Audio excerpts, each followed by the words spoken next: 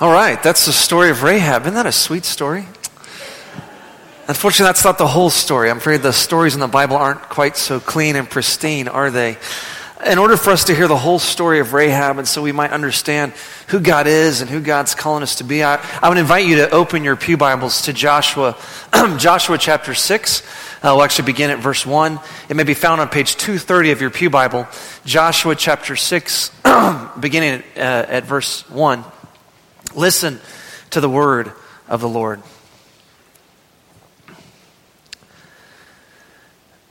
Now Jericho was shut up inside and outside because of the people of Israel. None went out and none came in. And the Lord said to Joshua, "See, I have given Jericho into your hand with its king and mighty men of valor. You shall march around the city, all the men of war going around the city once. Thus you shall go for 6 days. Do for 6 days. 7 priests shall bear 7 trumpets of ram horns before the ark. On the 7th day you shall march around the city 7 times, and the priests shall blow the trumpets. And when they make a long blast with the ram's horn, when you hear the sound of the trumpet, then all the people shall shout with a great shout. And the wall of the city will fall down flat, and the people shall go up, everyone straight before him." So Joshua the son of Nun called the priests and said to them, "Take up the ark of the covenant, and let 7 priests bear 7 trumpets of ram horns before the ark of the Lord." And he said to the people, "Go forward, march around the city, and let the armed men pass on before the ark of the Lord." And just as Joshua had commanded the people, the 7 priests bearing the 7 trumpets of ram horns before the Lord went forward, blowing the trumpets, with the ark of the covenant of the Lord following them. The armed men were walking before the priests who were blowing the trumpets, and the rear guard was walking after the ark while the trumpets blew continually. But Joshua commanded the people, "You shall not shout or make your voice heard, neither shall any word go out of your mouth until the day I tell you to shout. Then you shall shout."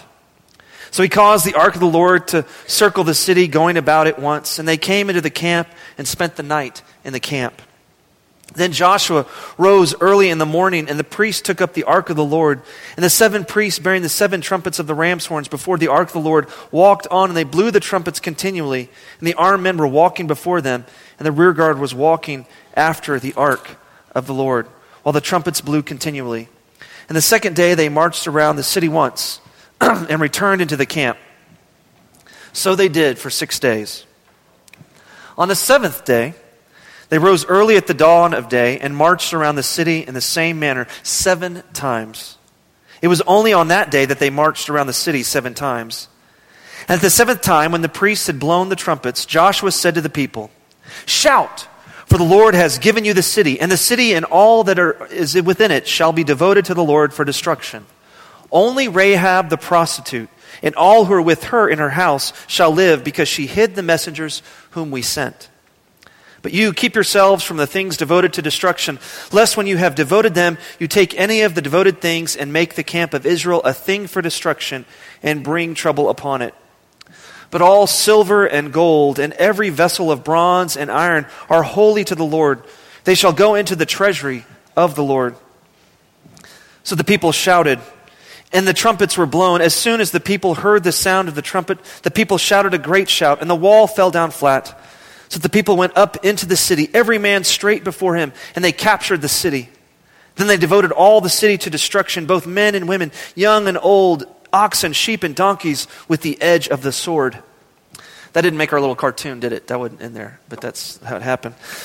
But to the 2 men who had spied out the land, Joshua said, "Go into the prostitute's house and bring out from there the woman and all who belong to her, as you swore to her." So the young men who had been spies went in and brought out Rahab and her father and mother and brothers and all who belonged to her. They brought out all her relatives and put them outside the camp of Israel. And they burned the city with fire and everything in it.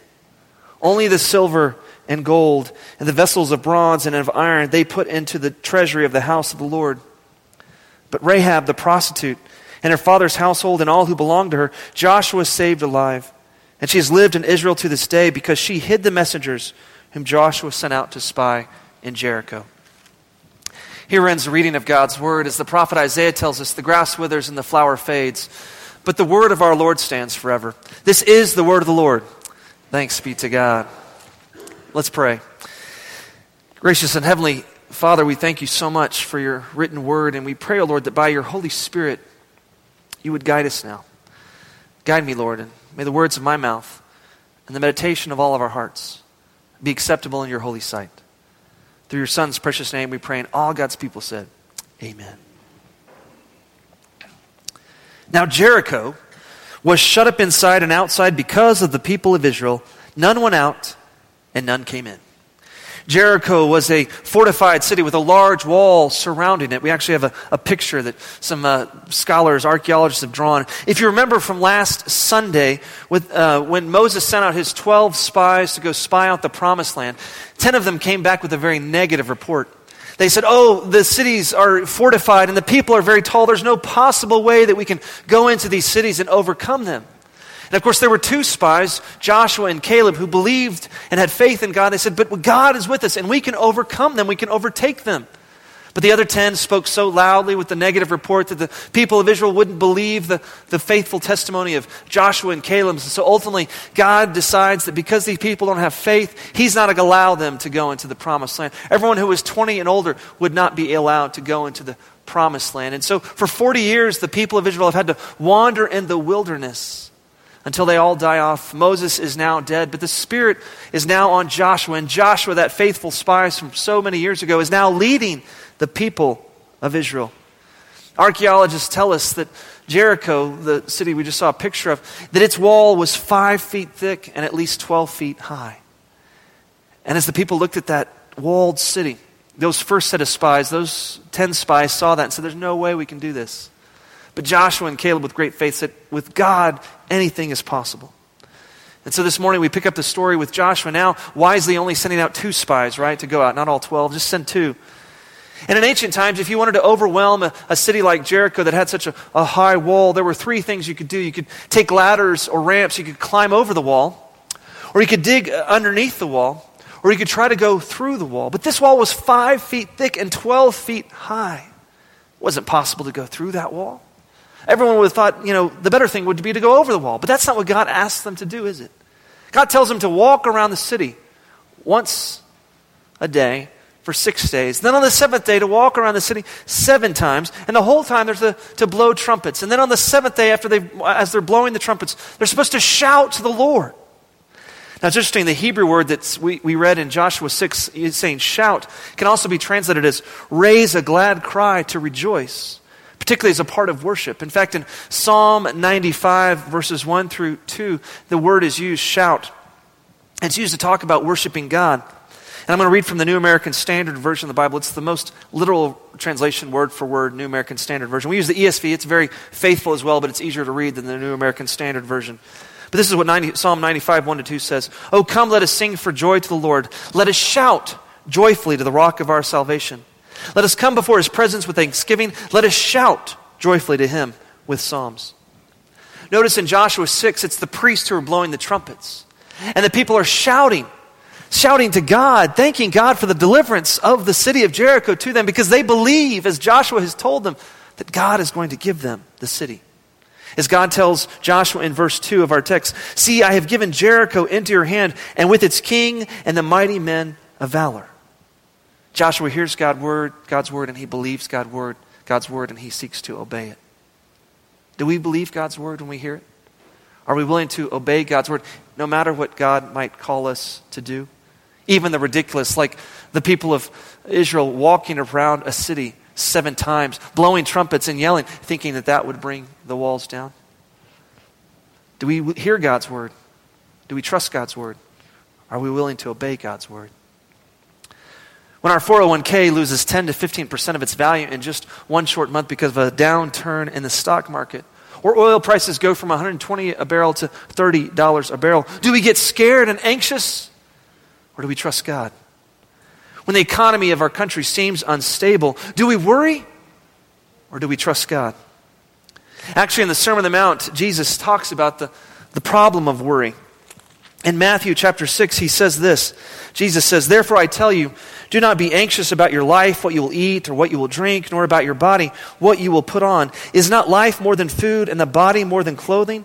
Look at the birds of the air. They neither sow nor reap nor gather into barns, and yet your heavenly Father feeds them. Are you not of more value than they? And which of you, by being anxious, can add a single hour to his span of life? And why are you anxious about clothing? Consider the lilies of the field, how they grow. They neither toil nor spin, yet I tell you, even Solomon in all his glory was not arrayed like one of these.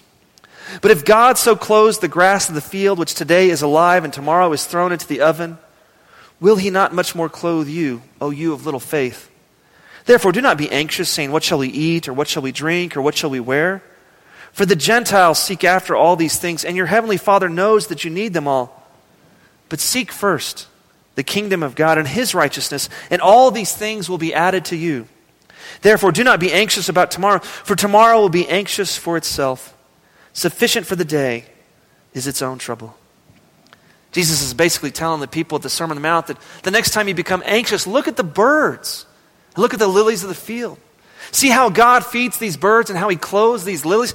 Aren't you more important than the birds and the lilies? Don't you know that our God is going to take care of you? Don't worry about tomorrow. Today has enough concerns of its own.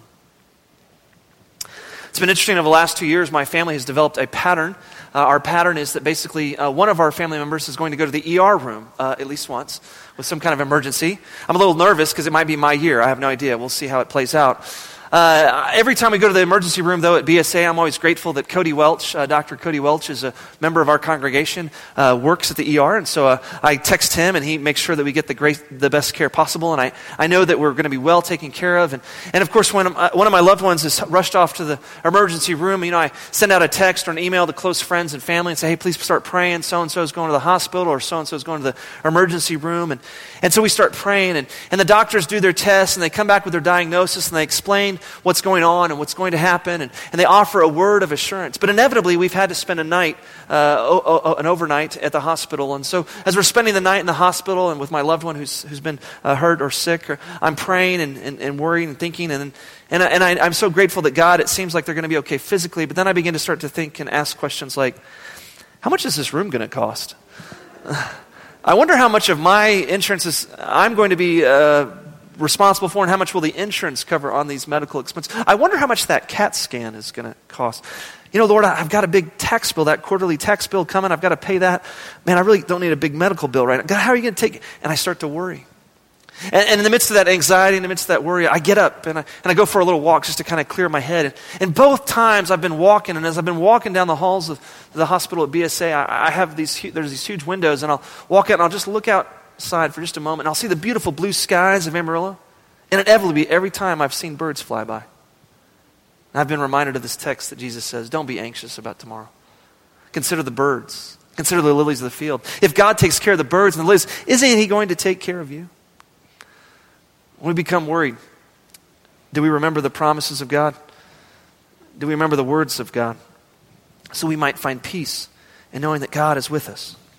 And I'm reminded that God has taken care of his people in the past, and he's always taken care of me, and I know he will in the future. After 40 years of wandering in the wilderness, miraculously being fed by the manna from heaven, this manna that shows up every morning, and they're able to gather it and eat it, and the miraculous water that has come from rocks, the people of Israel have begun and been trained to believe in God. To know that their God will provide for them, to know that their God will take care of them no matter the circumstances. And so when God tells them to march around the city 7 times, to simply blow trumpets and simply to yell, they know that God has a plan and he is going to give them the victory. No matter how silly it may seem to walk around a city, to do what God says, they say, this is what God says, this is what we're going to do. When we hear God's word, do we do what he says? Are we willing to obey it no matter what it says, no matter how uncomfortable it may make us feel to do what God says?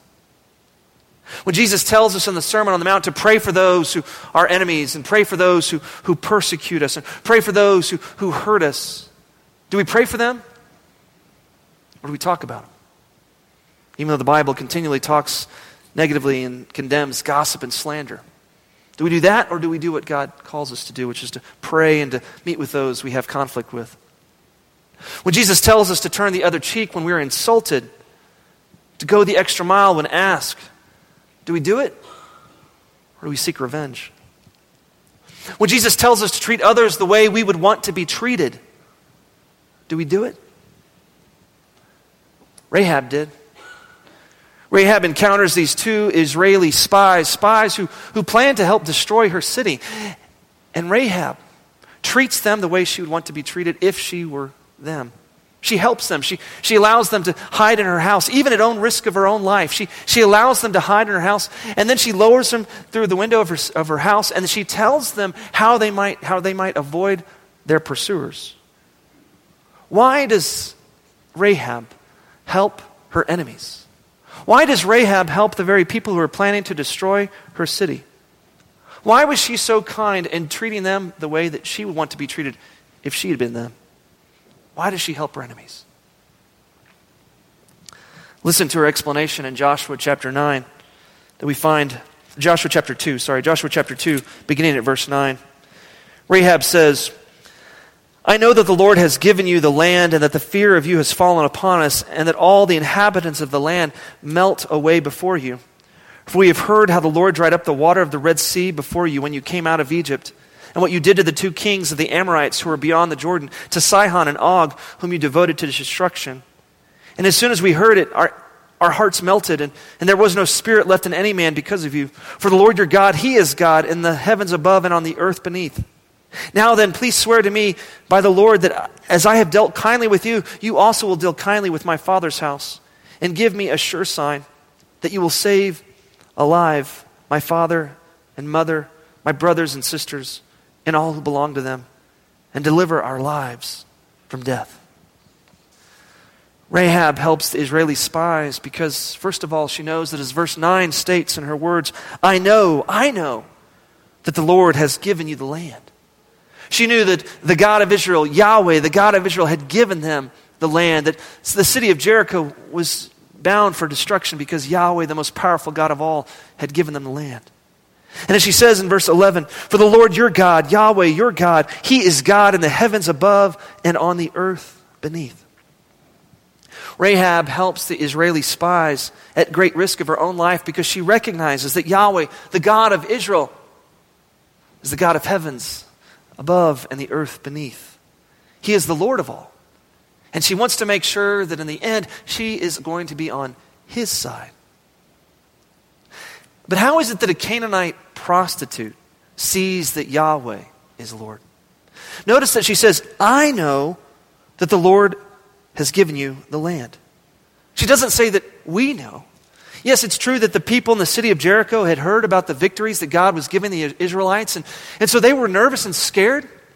But rather than surrendering to this mighty, powerful God, they think, well, we're in a fortified city and we can defend ourselves. We'll protect ourselves. We'll fight till the very end.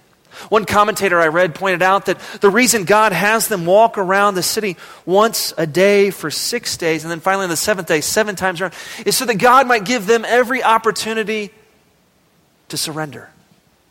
For as you read through the scriptures, you'll see time and time again, God takes the sojourner, the outsider, and He allows them to be a part of His covenant community. Ruth, she was a Moabite, and yet God uses Ruth and allows her to be a part of the covenant community of faith. Yes, why was it that this Canaanite prostitute was able to see what others in her community could not see? That Yahweh is Lord, He's the God of gods, and He's given the land into the hands of the Israelites. After all, prostitutes were not known for being well-educated religious women. Prostitutes were humble people whose spirit had been broken by their occupation. They were forced to do things that they didn't want to do in order for them to eat, in order for their families to eat. Prostitutes were ostracized by other women, and men just used them for their own desires. Prostitutes lived lonely and empty lives. I'm afraid the cute little cartoon missed a major detail. Rahab was a prostitute. Rahab was not a woman that the community looked up to. And notice in our text in Joshua chapter 6, when Joshua mentions Rahab for the first time in Joshua chapter 6, verse 16 to 17, Joshua says this. He says to the people of Israel, shout, for the Lord has given you the city and all that is within it shall be devoted to the Lord for destruction. Only Rahab the prostitute and all who are with her in her house shall live because she hid the messengers whom we sent. Joshua makes it real clear that it's Rahab the prostitute that we're going to save. He doesn't say Rahab our ally, Rahab our supporter, Rahab our friend. No, she says Rahab the prostitute, because Rahab was known by her occupation. She was known as a woman who had sold her body to provide for her family. And unfortunately, Rahab's identity was wrapped up in her profession. And it was a dark, cold profession that left a person feeling broken and empty inside. How is it that a humble, uneducated Canaanite prostitute was able to see that Yahweh is God?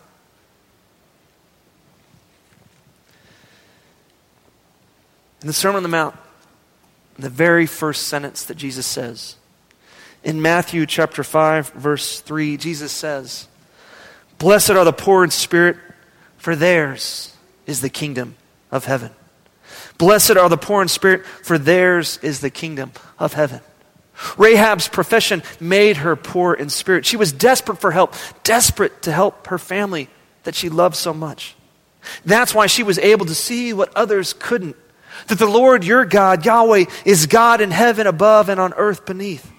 As we continue to read through the story, the grand narrative of Scripture, we will see that time and time again, God reveals himself and shows himself to those who are poor in spirit, to those who are desperate for God and desperate for help. The first I am statement that we find in the Gospel of John, the Greek is ego eimi. Jesus says many I am statements. He says, I am the gate, I am the good shepherd, I am the bread of life. But his very first I am statement in John is found in John chapter 4, when there's a Samaritan woman who had to come to the well during the heat of the day because, she'd had 5 husbands, and the man she was now with was not her husband. She'd been very promiscuous, and all the women made fun of her, and so she had to go to the well in the heat of the day to get some water, to draw water. And Jesus sees this broken woman, this desperate woman, this poor woman, poor in spirit, and he reveals himself to her and says, I am he, the Messiah that all the world is waiting for. In James chapter 4, verse 6, we read, God opposes the proud, but he gives grace to the humble. Throughout the Bible, we will see that God gives grace, his unmerited favor, to the humble, to people like Rahab who are poor in spirit, desperate for help. I imagine Rahab had spent years as a prostitute, and she'd probably cried out to the gods of Jericho, the gods of the Canaanites, many, many times to save her from her profession, to save her from her circumstances, and yet they never answered her because those gods are not real. And then she heard about this powerful God of the Israelites, Yahweh. She said, this God is the one true God. He is the God who can save me, who can help me. Yes, Rahab had heard the stories of how God gave the Israelites victory over the Egyptians, the most powerful army back then, and the Amorites. And Rahab heard the stories of Yahweh, and she humbly believed. She humbly believed because she was poor in spirit, desperate for help, desperate to find a God who could help her and her family. And in desperation, she humbly believed in the God of Israel, and she wanted to see how she might be a part of what he was doing. Are we poor in spirit today? Are we desperately seeking after God so that we can see God at work in our midst?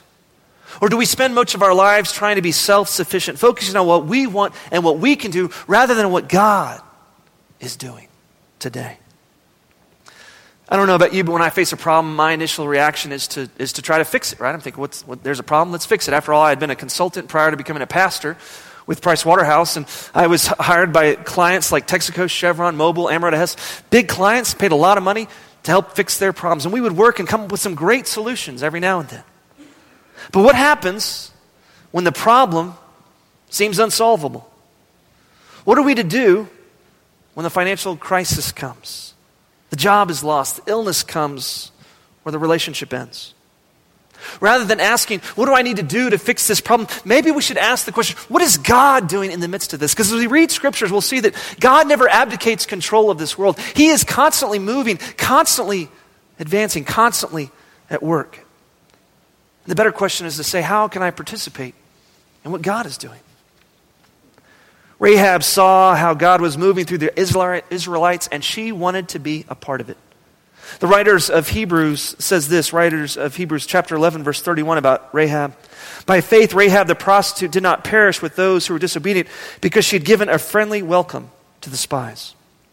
Rahab the Canaanite prostitute was saved because she believed, and she acted on her faith by hiding the spies, something she believed the God of Israel would want her to do. She knew that God was at work in the lives of the Israelites. She knew that God was going to give the Israelites victory. And so she thought, how can I help? How can I participate in the work of Yahweh, the Lord of both heaven and earth? Yes, today we celebrate Rahab's faith. We don't celebrate her occupation. We celebrate that a humble prostitute from Canaan, from Jericho, was able to see that Yahweh, the God of Israel, is the one true God. And so in concert with her faith, she helped the spies, thereby participating in the work of God's kingdom. God and Joshua honor Rahab's faithfulness by an act of amazing grace. And they welcome her into the covenant community of faith, even though she had grown up on foreign gods and followed them in the past. I imagine if Rahab knew John Newton's hymn, Amazing Grace, she would have sung that opening stanza with gusto. Amazing grace, how sweet the sound that saves a wretch like me.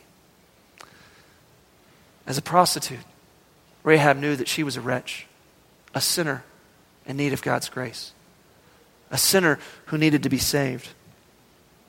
And we're all like Rahab, are we not? Sinners in need of God's grace. Sinners who need God's salvation. That's why Jesus came.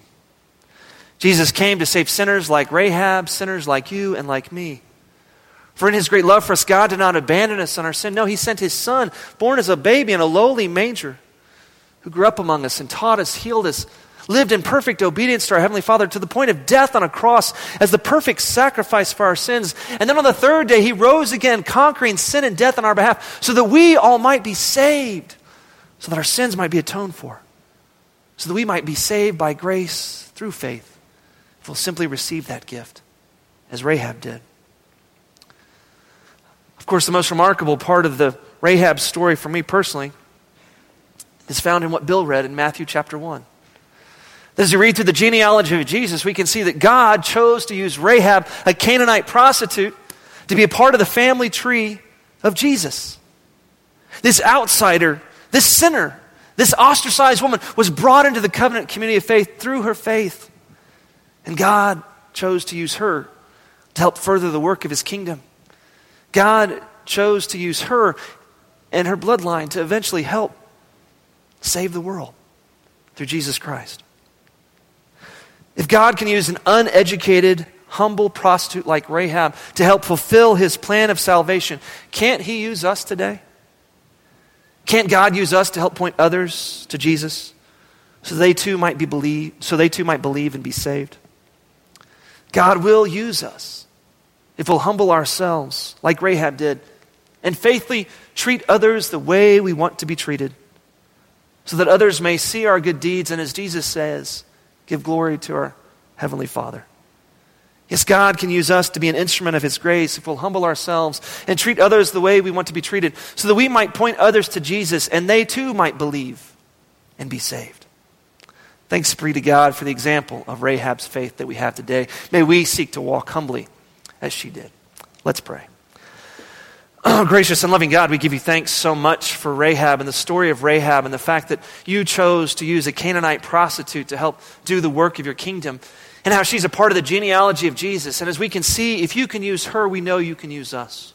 So Lord, may we humbly come before you, poor in spirit, desperate for your help, seeking your kingdom above all else. And by your grace, may you use us.